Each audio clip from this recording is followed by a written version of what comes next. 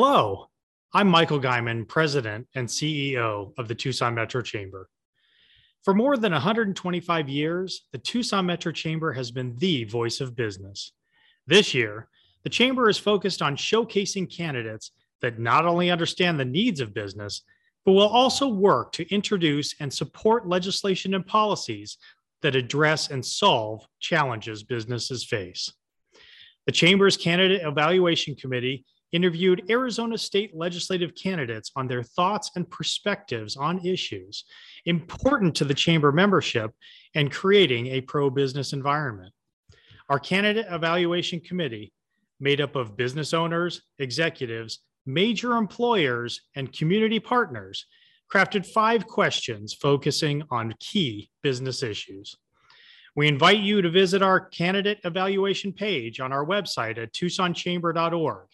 Review the scorecard, listen to the interviews, read the questionnaires submitted by many of the candidates, and share with your colleagues and your neighbors who you think will support a pro-business environment as an Arizona state legislator. On this episode, our Candidate Evaluation Committee interviews Sanda Clark, a Democrat running for the Arizona House of Representatives in Legislative District 19. The first question I've got is, can you briefly describe your educational or professional background and how those have prepared you to serve as an elected official? Sure. So I was born in Romania, and for a while my family fled the communist regime there, and through a reunification program. So I moved to Israel for a brief time, and then I came to the University of Texas at Austin. I got my first degree in Jerusalem and my master's degree from the University of Texas at Austin, where I met my husband, cellist, playwright Harry Clark.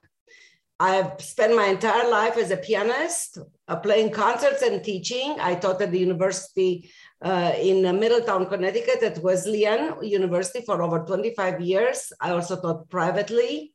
We created a chamber music society that presented concerts in both Hartford, Connecticut, and in Tucson at the Berger Performing Arts Center for a while, and also in Scottsdale. So how this prepared me to run for office? Well, first of all, let me tell you that I never thought I would run for office. Never. That was never my plan.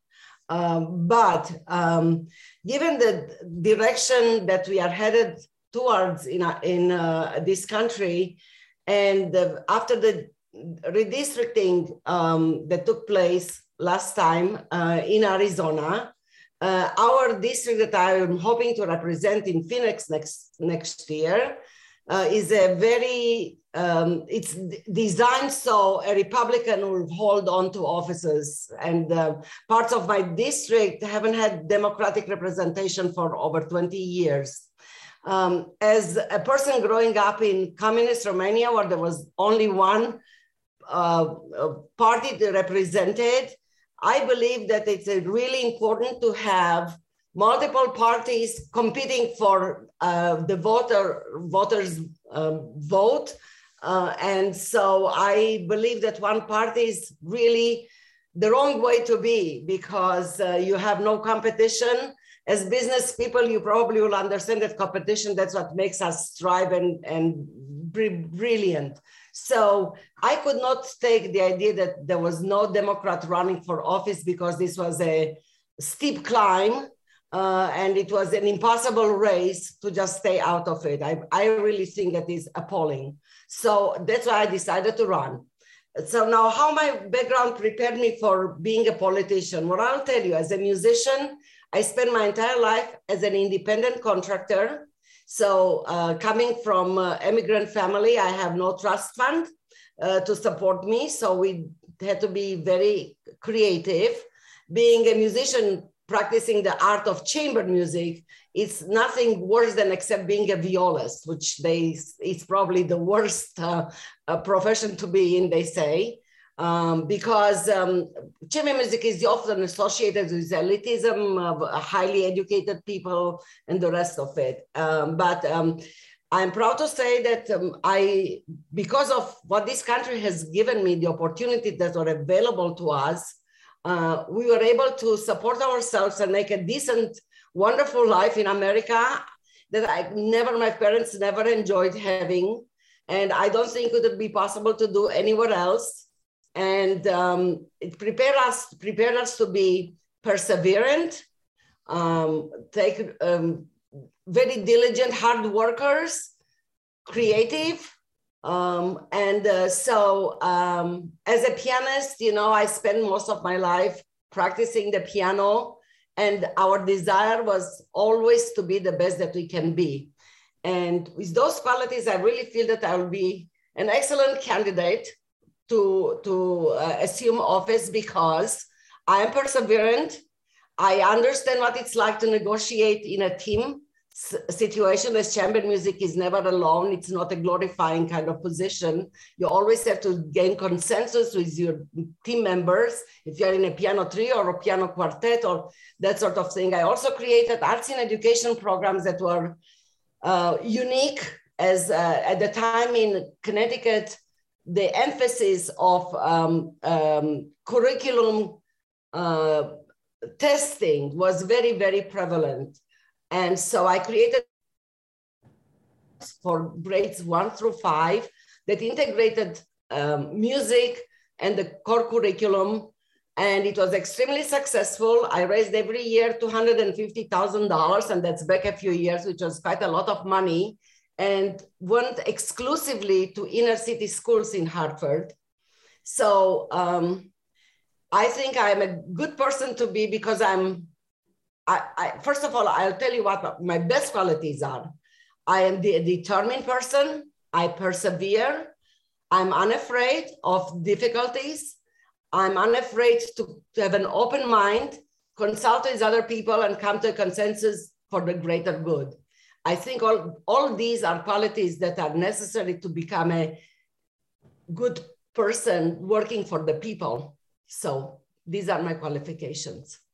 Thank you very much, Sandra. I've got 4 more questions, and we've got about 15 minutes left. So the second one I've got is, can you talk about a time where you had to build consensus around an issue? What type of leadership style did you use in that situation? So, well, every time you play a piece of music with 3 other people who are all different and might have very strong opinions of how a phrase of music must go, you have to negotiate your point of view, why your point of view is the better one. At the same time, you can't really infuse your personality into the process, because it's not a personal thing.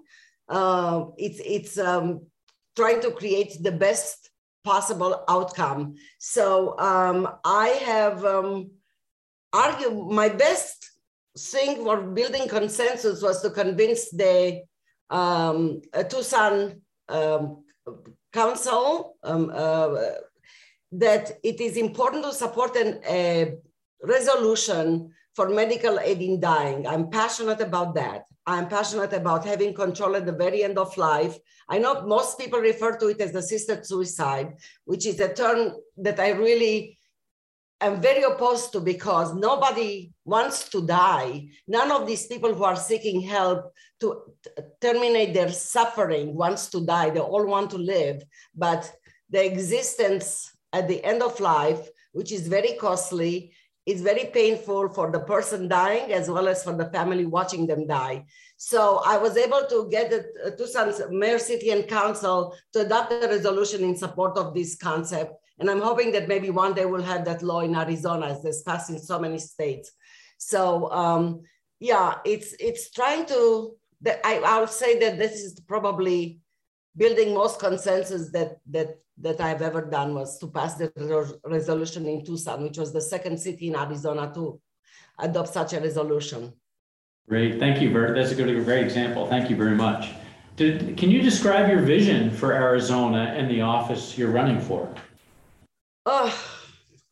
Well, I'll be honest with you. I don't believe that one person can adopt a vision for a state or for a city, but I think collectively we can try and do better. I mean, Arizona is at a real crossroads at the moment, just thinking about the water situation in our state. There's not a single person that will not tell you that the amount of water that's left for us to keep pumping out is very, very small, and it will not last forever. What people, I think, don't understand is that water is not an infinite commodity. It's a pressure source that sustains life, but it's a finite commodity. Once the aquifers run dry, it will take hundreds of years to rebuild back. And without water, we cannot inhabit, we cannot live. As a matter of fact, when somebody, we are talking about death and dying, if a person wants to die, they have to stop drinking and eating. If you continue to drink, but stop eating, that will not occur. But if you stop drinking, it definitely will. And so water is a very important commodity, and we need to really address this issue with courageous steps. I am running as a clean candidate, so I have no commitments or debts or gifts to anybody but the constituents of my district that I'm going to represent. And rural Arizona has been long since overlooked in terms of needs and support.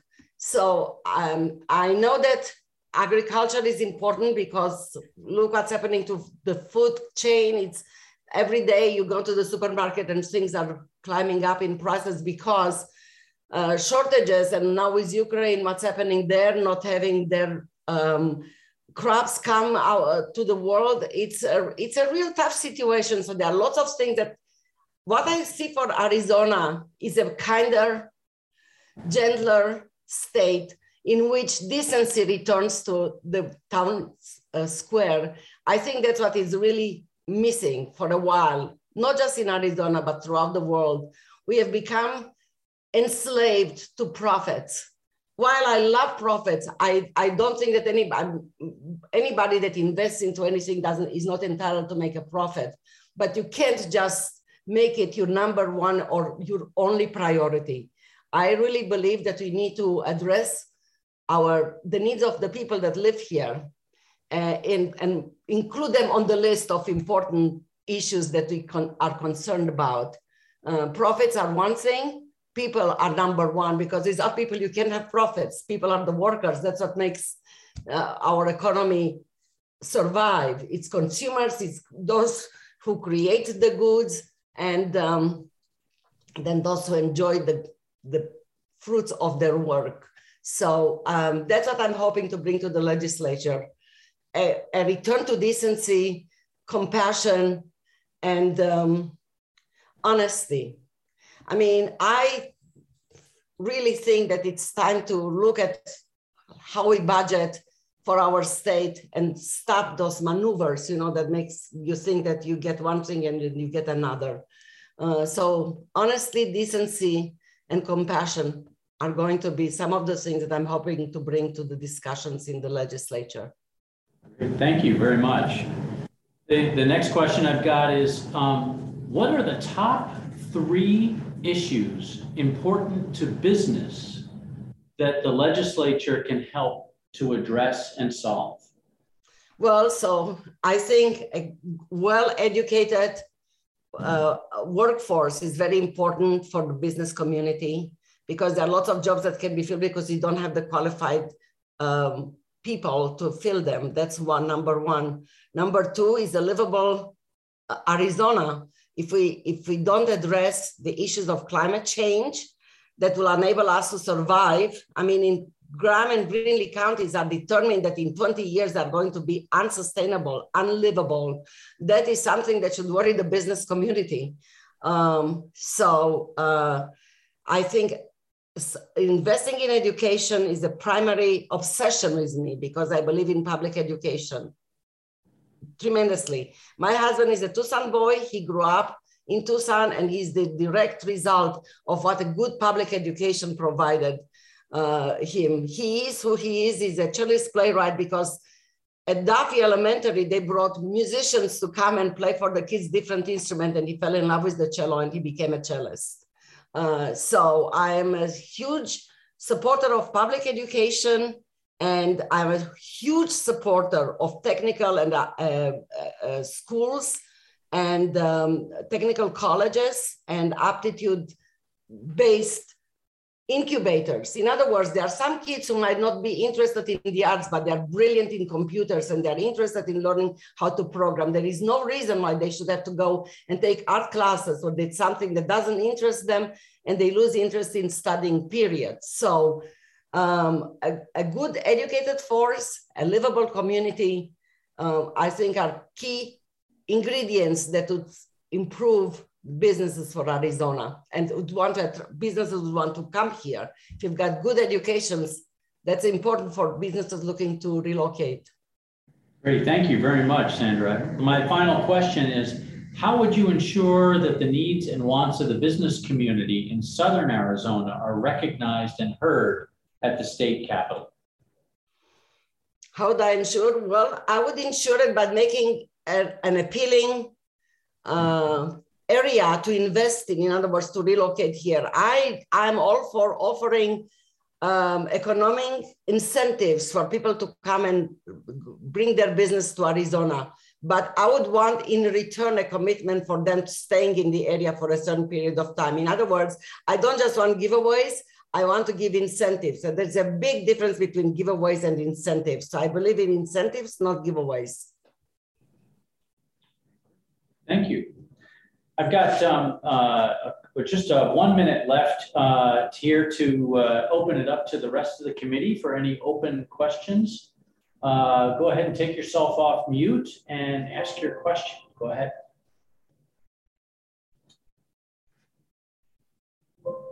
Go ahead, Jean. Good morning, Sandra. Thank you for being here. Yeah. What are your thoughts on infrastructure and what we need to do to improve our infrastructure issues in Arizona?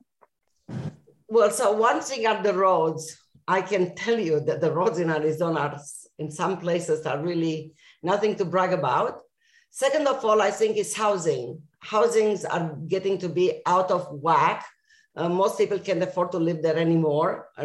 I mean, I could never buy a house in Tucson any longer. I was able to buy several houses before, but not even a house that rents. Let's talk about rent. Let's say somebody is willing to rent as opposed to own immediately.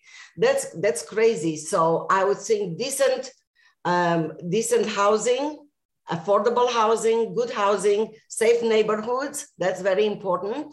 Good schools.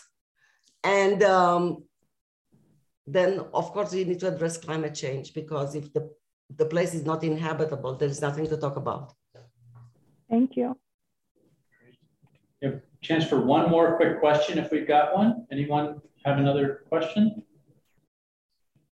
Go ahead, Natalie. I have a question. And Sandra, thank you for being here, Sandy.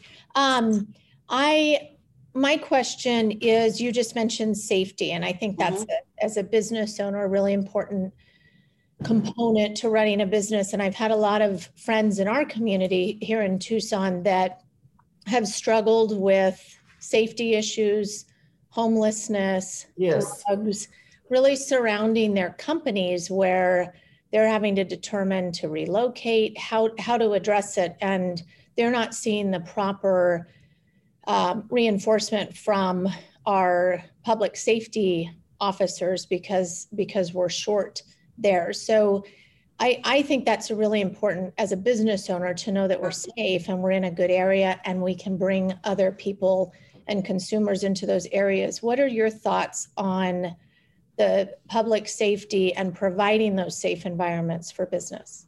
Right. So I couldn't agree with you more. I think homelessness is a terrible issue. I think it's terrible, not just in terms of safety, but in terms of human decency.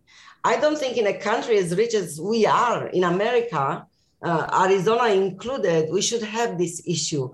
I know that in Utah, a while back, they solved a lot of the homelessness issues. And so we need to address this very seriously. I don't know, I know that they're looking at the moment of tiny homes for people who don't have housing. I think that it is scary to us, to tell you quite honestly. You go into some stores and there are lots of panhandlers and that sort of thing. So what do we do with that? We can't just, what are we going to send them? See, what I don't understand is we don't want to see them, right? So you remove them from parks, you put them in out of sight, is out of mind, but it really isn't, because you go, you drive around and at the corners you have people that says, hungry, help me eat. And so I think a lot of those issues about the homelessness has to address their mental illness. Many of them are vets who live under bridges. That's indecent for a society for whom these people have sacrificed so much. So we really need to take care of one another, and we need to create some very low housing or subsidized housing. We also need to address their mental health issues that because some people, I know I've volunteered at the Z Mansion, where a lot of people come on weekends. They come for medical assistance, but also come to get a meal and to get clothes. So a lot of them do not want to go to shelters. Why do they don't want to go to shelters? Well, because they're not safe either, but also many of them do not take pets. And for some of these people, their pets are their only family. They're the only thing that provides them with unconditional love. And so that's a very complicated issue. So, but I think it's a very important issue to address, because for some people, you say you are a business, so you have got concerns about this safety. I will tell you that as a resident, I have concern about safety too. I'm afraid to walk at night by myself, and that shouldn't be happening in our country. So I think part of the reason is that we really don't want to look at those issues much. We want to create more shelters, and we want to put Band-Aid solutions on the table when we really need to address the core issue of why people become homeless and what do we do with this issue, and really get serious about it, create opportunities for people where they can have a decent roof over their heads, if that means subsidizing, providing that they continue, if they have got a drug addiction, that they seek treatment and stay in treatment. Part of the reason is that they go for treatments and then they feel a little bit better, they leave. And so I don't really know that there is a simple answer to it, except that we as a decent society have to look at people who have got no shelter, not as something that is it's a reject or a piece of garbage you don't want to see. They are people, and they've got souls, and they all have a story, what they are, what they are. I remember a long time ago, there was a 60 Minutes program about people becoming... And if I could break in, I apologize, but we are actually out of time right now. Okay. Well, I thank you very much for interviewing me, for the opportunity to meet all of you, and I appreciate you doing that. It's very important. Thank you. Thank you very much for loving and wanting to serve our community, and for running. We appreciate it. Well, I love this country. What it's done for me, that's the very least that I can do. Make sure that our democracy stays with the same values that met me when I first came here. I'm a very grateful American. Thank you. Thank you. Have a wonderful day. Bye-bye. You too. Bye.